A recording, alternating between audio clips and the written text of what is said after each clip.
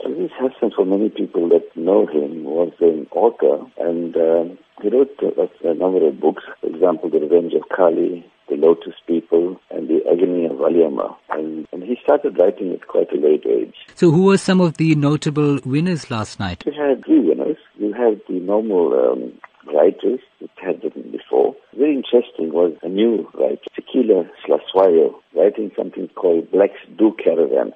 Yeah, the normal story is that Caravan is mainly for the white population, but here she actually went to 60 different sites and she wrote a wonderful book called Blacks Do Caravan. So it was a lovely discussion on caravanning around South Africa and what a wonderful country we have. And we went to all the different provinces and had all the sites in this country. It was fantastic. So she was one of the winners. The other winner was The Fault Lines by Joanne McGregor. So those were the two winners. Usually we have one winner, but one couldn't choose between the two, so the judges actually chose both these books and both the authors. And the last one was a new author, debut author, Kanita Hunter. She wrote a diary of a Guji girl.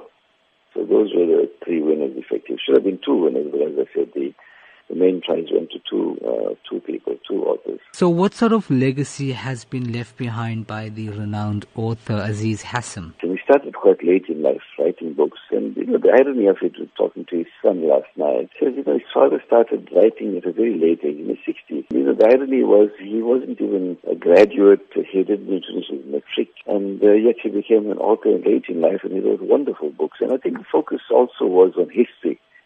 The history, how important history is, and the trials and tribulations of the community. For example, in Lotus People, he spoke about trials and tribulations of the people in the Casbah area, the area, central Durban, so-called Indian area of central Durban. How would you describe his novels in terms of preserving Durban culture and being of relevance in today's era? I think it's important as far as the history is concerned. His novels, for example, The Revenge of Kali, he spoke about really the indentured laborers and that type of thing. Lotus People, we spoke about the color, the Casbah, and the Agony of Valliamma, the type of contribution a young woman, Indian woman in those days contributed, to the, liberation of the Indians as such, So it left, I think if one reads his books, one actually goes back in time.